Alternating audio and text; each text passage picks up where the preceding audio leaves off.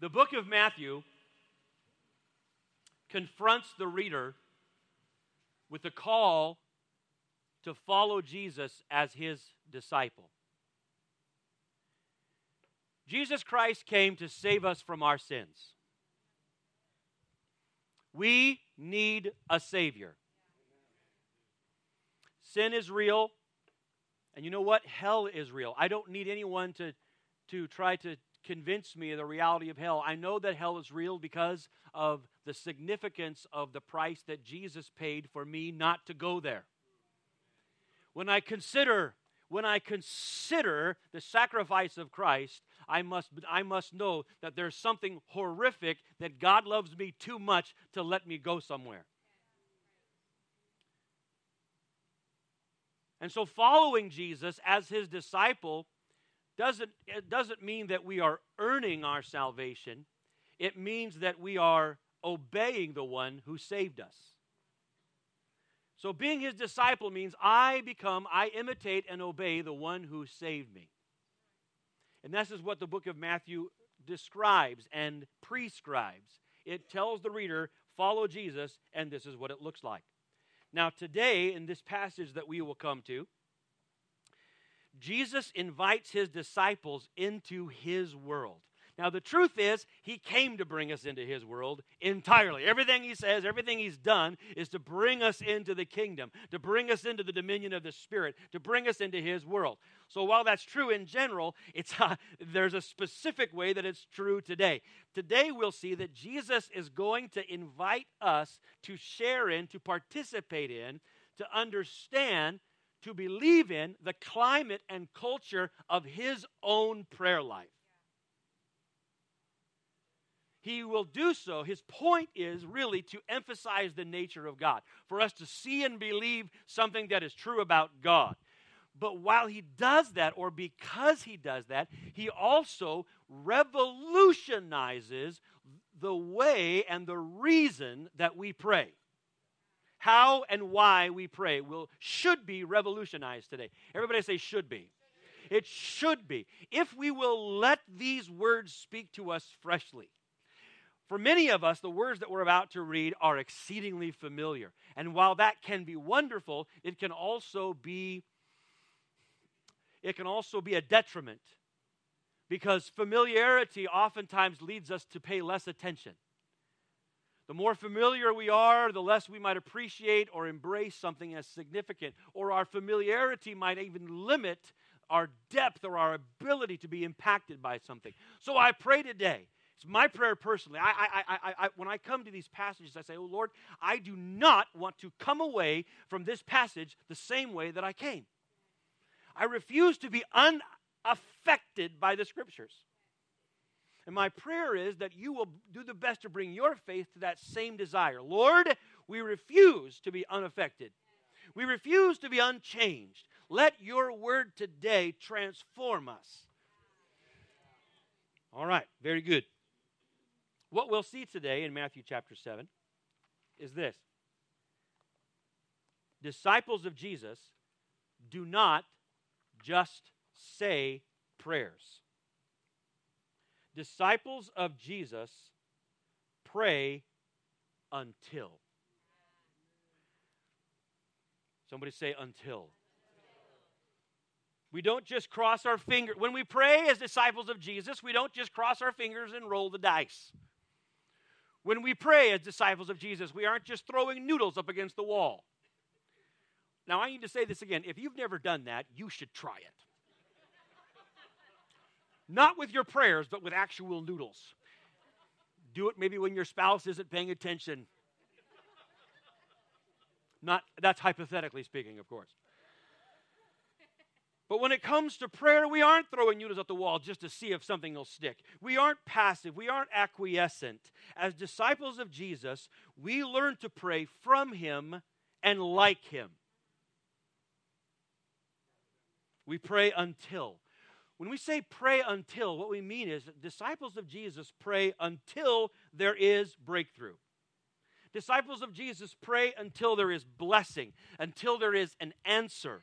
Until there is something that is received or resolved or overcome. We pray until. Okay, I'm feeling where I'm going to push that rock up a hill today. That's all right. And we pray this way because we believe that God is good and He has good for us. Okay, there we go. Now you're starting to get it rolling here. So here's the passage of Scripture, and it's a familiar one, but here it is. Reading from the NIV, here are the words of Jesus. Lord, mess us up. Let's hear these fresh. Ask, and it will be given to you. Seek, and you will find. Knock, and the door will be opened to you. For everyone who asks receives. The one who seeks finds. And to the one who knocks, the door will be opened. Now, Jesus said, which of you, if your son asks for bread, will give him a stone?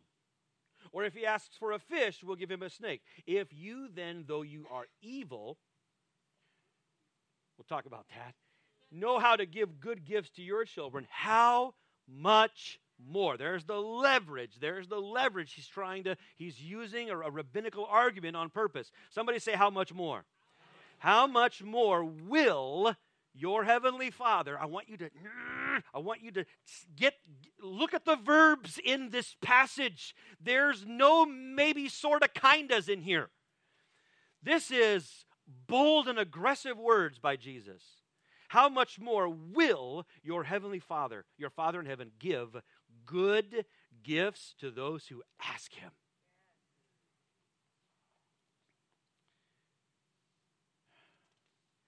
Disciples of Jesus pray until. How do we do that, and why? Well, the first response in verses 7 and 8, the verses 7 and 8 really tell us how we pray until. And what we see or learn or right away is that praying until means we pray tenaciously. Somebody said it tenaciously. What do you mean by tenaciously, Deb? Well, we mean that we pray and keep on praying. We pray with a sense of expectation and resolve and commitment. And we do so because of what Jesus says, ask and seek and knock. But even the language itself in the original, in the Greek, the language is stronger than it might even feel. Even though it feels pretty strong in the English, the language is stronger in the original. These are present verbs. These are present active verbs. And truthfully, the Amplified Bible gives us the feel in a pretty good way of what this sounds like. Ask and keep on asking, and it will be given to you. Seek and keep on seeking. Somebody said keep on seeking. Okay, and you will find. Knock and keep on knocking, and the doors will be open to you. So the language here is keep on asking. How do disciples of Jesus pray until? We keep on asking. Don't let someone say, oh, just ask once and leave it there and just trust the Lord. We trust the Lord, but Jesus says keep on asking. He is inviting us to pray like Him. Ask and keep on asking. Seek and keep on seeking. Knock and keep on knocking. In other words, ask until. Seek until. Knock until. And then Jesus says, and it will be given, you will find, and the door will be opened. Jesus teaches us here to pray with a certainty of results. We pray with a certainty of result.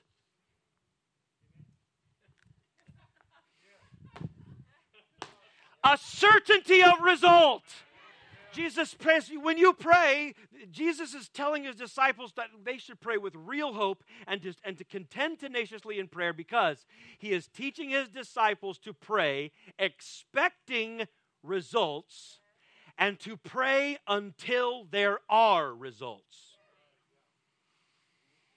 Jesus teaches his disciples to pray expecting results and to pray until there are results. So we don't just pray, we pray until. We pray tenaciously, and then we see it unfolds even more. If you look at let the text speak for itself, we pray tenaciously, and we pray progressively.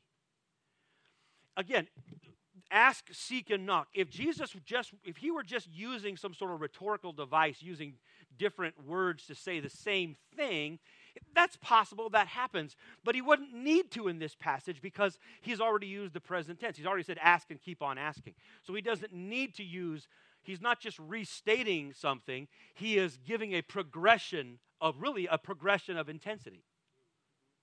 Ask, seek, knock. These are progressive behaviors. He's inviting us to pray like him. So friends, when we ask, you don't ask for what you already have. You give thanks for that. But you ask for what is not yet. And you ask and you keep on asking. Then you seek. You seek for what you want to find. To seek is active. Seeking seems to mean that there is more than just our words are engaged in prayer. That prayer, when we're praying like Jesus, prayer captures our affections. It rearranges our priorities. Even our actions become focused on the object of our prayers. Seek. Someone say seek. A few years ago, when we had regular Bible study midweek services, every once in a while in the midweek service, I would just have an open mic kind of intercession prayer night, and so we would kind of have worship and exhortation, and then we would play some music, and people would just pray. We would come to the mic and just lead in prayer, sort of like our first Friday prayer meetings we have now. Well, on one particular Wednesday night, it was great. We had one of the young men in church came up to the mic, and he said, "Lord, I pray that 1,000 people get saved this week." Yeah. And then he turned around and sat down. Now, that's where it stopped. He just got up and sort of said that and sat down. There was nothing else in his life about his attitude or his actions. He didn't follow through with anything. There wasn't any engagement of his heart or his affections or his priorities. He sort of just went back down and sat down and kept living the way he was. That's not seeking. Now, I will say this. I'm glad that he said, "Lord, let 1,000 people get saved." It's much better than, "Lord, let nobody get saved." So I'll take the asking. But Jesus wants us to understand that asking really should lead to seeking. Asking, if we're asking in sincerity, it should invoke something within us that we become participants with heaven in the completion of this thing, in making this thing so. That our affections, our attitudes, our affections are all engaged in this. Does that make sense? Yeah. We ask, we seek, and then knock. You know what? Knocking is really, I think, sort of the crescendo of this here. Because knocking is what you do when a door is closed or even locked. You don't knock on open doors. You only knock on doors you want to be opened. Does anybody have any doors that need to be opened? Anybody got any doors that they're tired of being closed? Anybody got any doors that are locked, but you're knocking? That's what we do. We just keep knocking.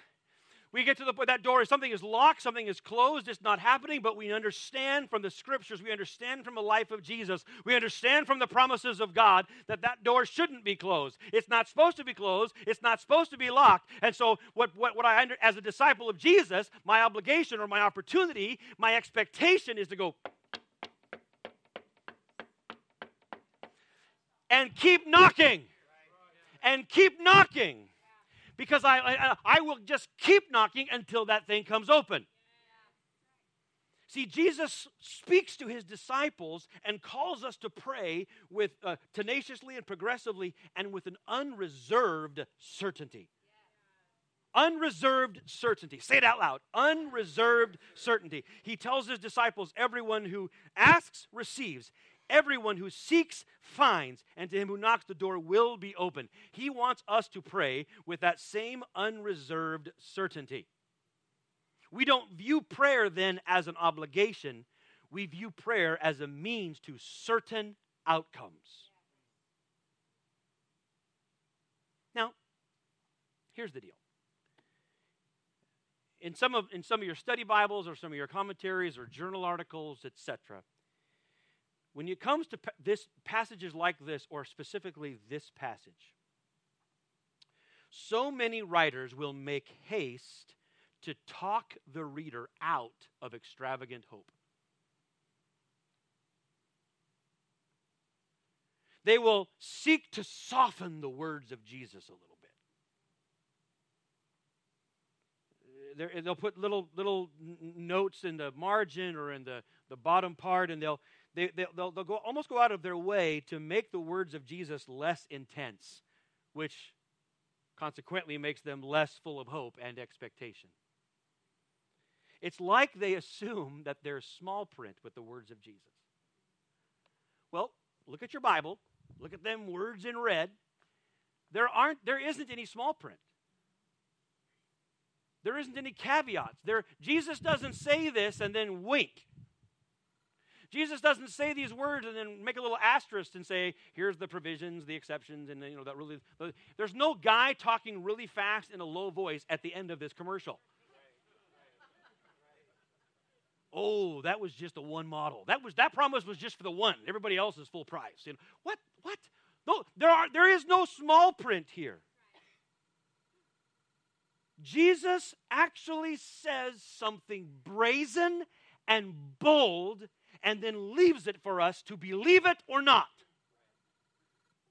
Now, of course, when we approach these words, we keep in mind what we've read already in the Scriptures. We keep in mind that we are not to be caught up in the cares of this world. We keep in mind that we are to seek first the kingdom of God. We understand that as followers of Jesus, we pray like Him, and we pray like Him, and we expect what He would expect. It wouldn't make sense for us to pray unlike Jesus or for un-Christ-like things. Right? So then, all we need to understand is we listen to the words of Matthew and the life of Jesus so far, and so far, listen to what we can pray for. We know that you and I should already be adjusting our expectometer. You got an expectometer? I'm worried that some of our expectometers might have been turned down a bit.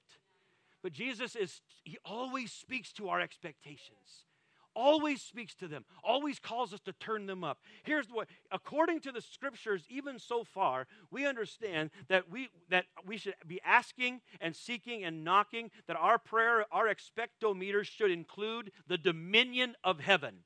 That heaven itself is the frame of reference and the measure of our hope. That our prayers and our expectation is to pull on the realities of heaven and make the circumstances of earth submit to them. We should expect the dominion of heaven. We can expect the provision from heaven. We can expect protection from evil. We can expect direction for our lives. We can look at the life of Jesus and expect healing and deliverance and freedom and peace and joy and life. All of our expectometers can be set there. See, Jesus did not come to lull you into some sort of mediocre hope or some sort of lukewarm faith. These words of Jesus, if they were mediocre or average, they wouldn't have lasted these centuries, these millennia.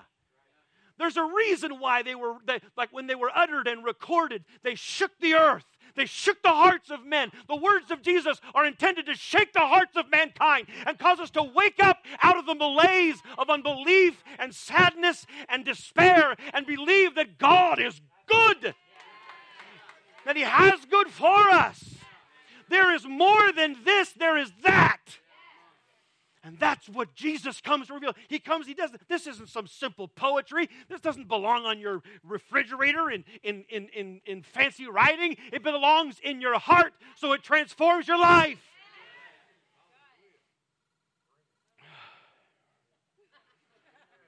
is he so upset? He's not, he's excited.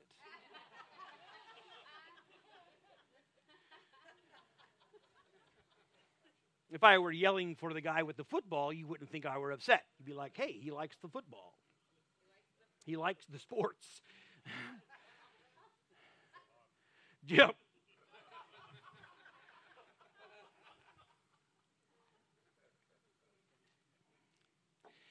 Friends, Jesus did not give us prayer as a coping mechanism.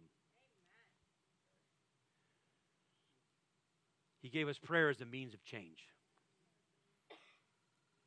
Read the text.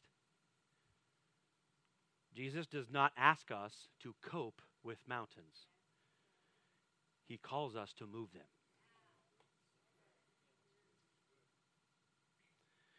To those who would be quick to caution the reader against taking Jesus too seriously and then calling it wisdom, I would ask, how's that wisdom working out for you? How many mountains are you moving? Friends, just because something is does not mean it's supposed to be. So as followers of Jesus, our choice is, will we simply accommodate to what is, or will we pray until? Somebody say until. If you were to read the journals of men and women of God who have had an influence, an impact on this world for Jesus, who have obeyed and imitated Jesus, who have been expressions of Christ in their world, to the point where they have influenced their world significantly, whether they are famous or not, to a person, without exception, you will find that each of them approached prayer with certainty. Each of them believed that prayer, they expected prayer to work, starting with Jesus. They expected prayer to work. Our Pentecostal forerunners, from the modern Pentecostal movement in the teens, in the 20s, and the 30s, and the 40s, these were people that prayed like crazy, not because they were crazy, but because they believed prayer worked. See, here's the deal. The people that in the last 150 years or so, that these people believed that prayer could do anything God could do. And since God could do anything, so could prayer. And they prayed like that was true. And in so doing, they shaped culture. They shaped a nation. They gave themselves to prayer during different world wars. There are so many stories of miraculous interventions and the works of God and all of it, and these great moves of God. You can't even explain what happens. The Jesus movement arose out of what was starting to be one of the most licentious, drug-infested movements in our nation's history in the late 60s and early 70s, people abandoning work and everything else and responsibility and living in and just living in total boundaryless sexuality and drug use, and then boom, out of it comes one of the greatest moves of the Holy Spirit in the last 50 or 60 years. Because people prayed and expected it to work. Disciples of Jesus pray. They receive by prayer, they resolve by prayer, they overcome by prayer. They pray until. That's how we pray, but Jesus tells us why.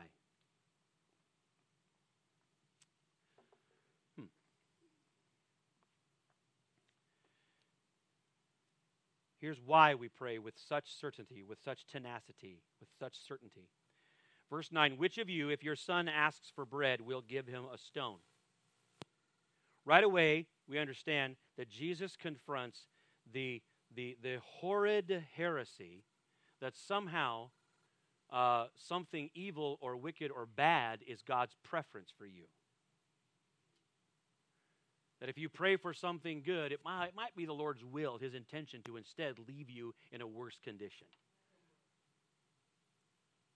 If you pray for provision, He's not going to give you lack.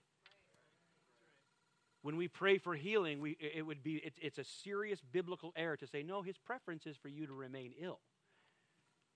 Right here. Which of you, if your son asks for bread, will give him a stone? God will not return your request for something good and give you something evil. Let the words of Jesus speak for themselves. If he asks for a fish, will you give him a snake? If you then, though you are evil, thanks, Jesus. Jesus is not just taking pot shots. He's using a rabbinical rhetorical device here to compare. Meaning, in comparison, the idea is, in comparison to how good God is, you don't even come close. You're a father. You might love your kid, but in comparison to the goodness of God,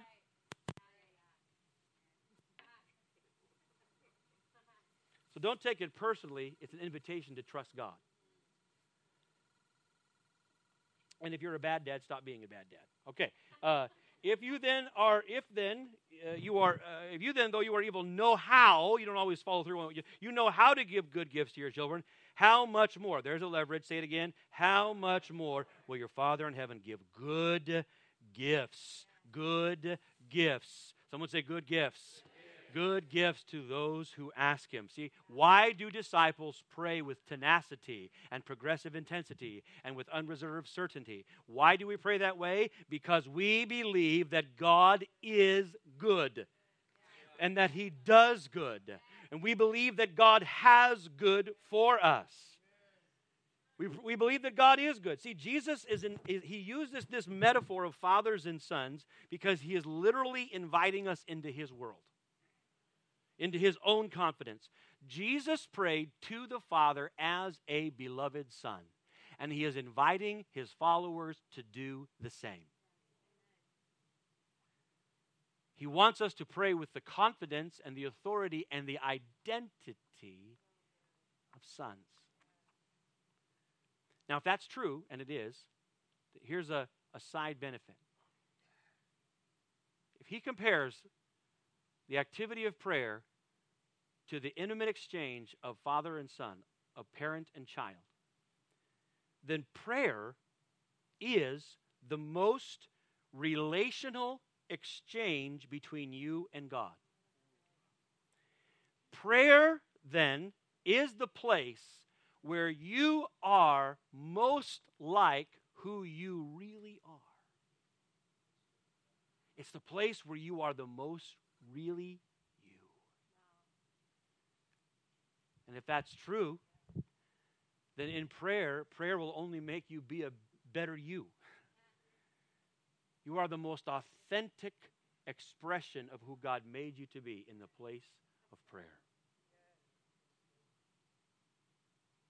Furthermore, prayer like this it liberates me from seeing people or institutions as my source. Disciples of Jesus understand that God is our source. Somebody say that out loud. God is my source. Here's a guaranteed statement. Anybody want some resentment in your life? How many would like some resentment? If you see people or institutions as your source, you are setting yourself up for resentment. You will eventually, if you need security or provision or affirmation or identity or value from other people, you're going to set yourself up for resentment. But if you understand who you are, that in prayer you receive every good thing you could possibly receive from your Heavenly Father, then you're free from that. You can pray with great expectation, regardless of the economy or the culture or your circumstances, because you believe God is good. This is why everybody on any nation and on any place in the planet can pray like this. Matthew 7, verses 7 through 11 is not just for Americans. Thank God. Most of the time, the American churches, most of the time, are trying to talk people out of taking this too seriously. You go across the world, and there are people whose lives are depending on every word from Jesus.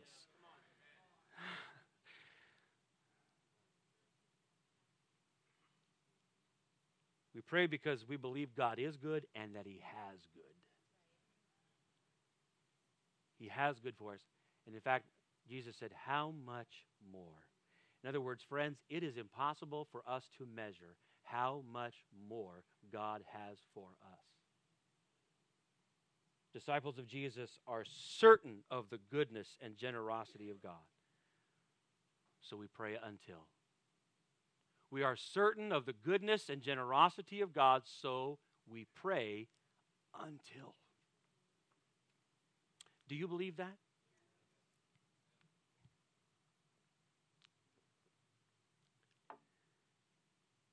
Do you believe that? I know if I ask again, you're going to yell at me louder, because that's how we roll. But it's important that we ask that thoroughly. Do we really believe that? Because I'm no holds barred, all the cards on the table. I'm fairly convinced that I pray a lot. Yeah. I'm not trying to convince you. I'm just saying as people who pray go, I'm pretty sure I do it a lot. Pretty sure I like to pray. Pretty sure I've spent a lot of time doing it. Pretty sure I love it. I'm pretty sure I believe in prayer.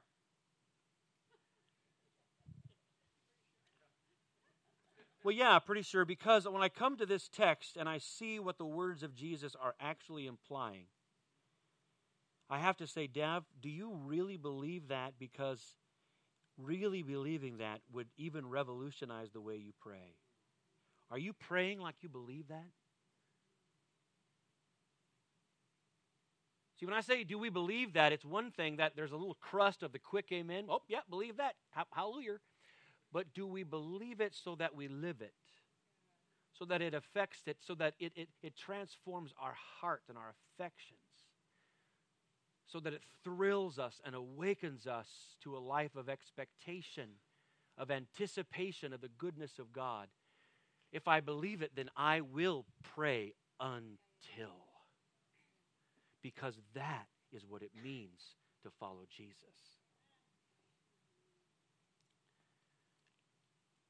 So the challenge today as we close is this. What challenge is waiting for you to pray until? What needs to be resolved or received or found? What door has been closed long enough? Now let me be clear. No one should hear Jesus, and certainly not me, saying, well, if there's something not right, you're not praying enough. It's on you.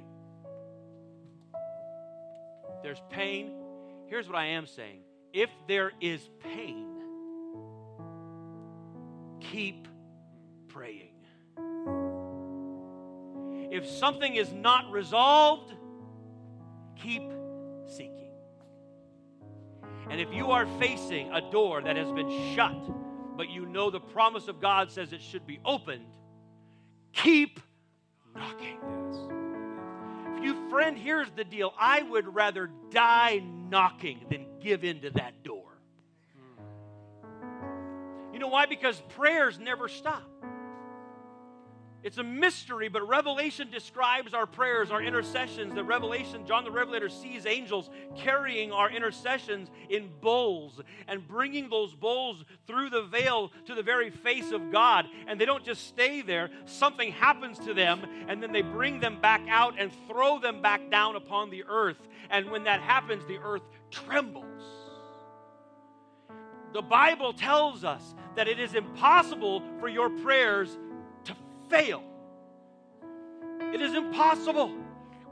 God collects them. He collects them. And so no matter what, even if I'm waiting for that door to open and it's not opening, I know that no prayer offered in faith, no prayer that sees the promise of God, not one single knock on that door will be in vain. And if that's true, I'm going to keep on knocking. Yeah.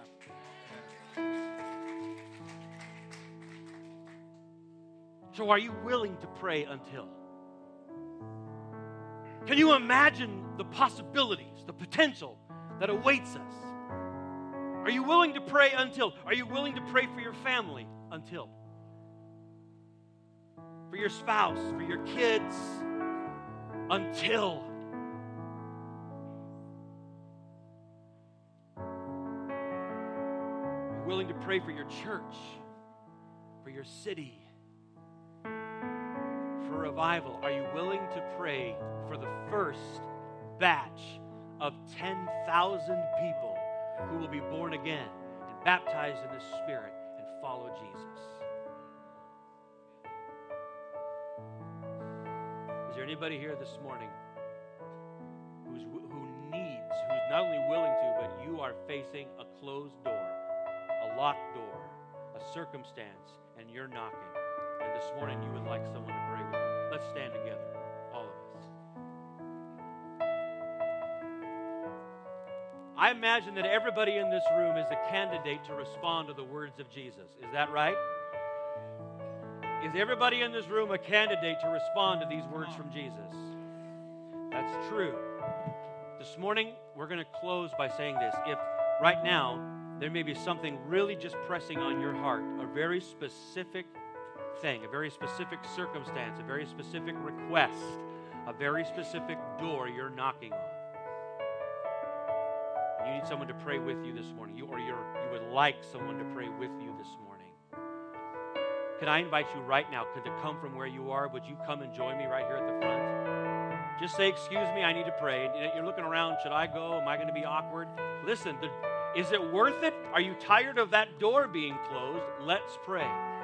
Right now, come and find a place right here along the front. It doesn't matter how long you've come here. It doesn't matter if you're a board member, a deacon, or a staff person. If you would like prayer, come right now. And we want to pray with you and for you. We want to see breakthrough. We want to pray with you for breakthrough, for blessing, for resolve in your life today. Come on, let's pray right now. As folks are coming, I'm going to have some of my prayer people come right now. If you are not receiving prayer and you are a staff person, a department leader, a board member, a staff, come on, right now, help me, Pastor Jim, Jay, others. That'll help some folks. And you can team up if you need to. But let's just take a few moments right now. You don't have to listen. I know folks have already come. If you think, oh, it's too late. No, it's not. We want to pray with you right now. We're going to take a couple of minutes and just pray. Doesn't matter if you're brand new. We'll find you.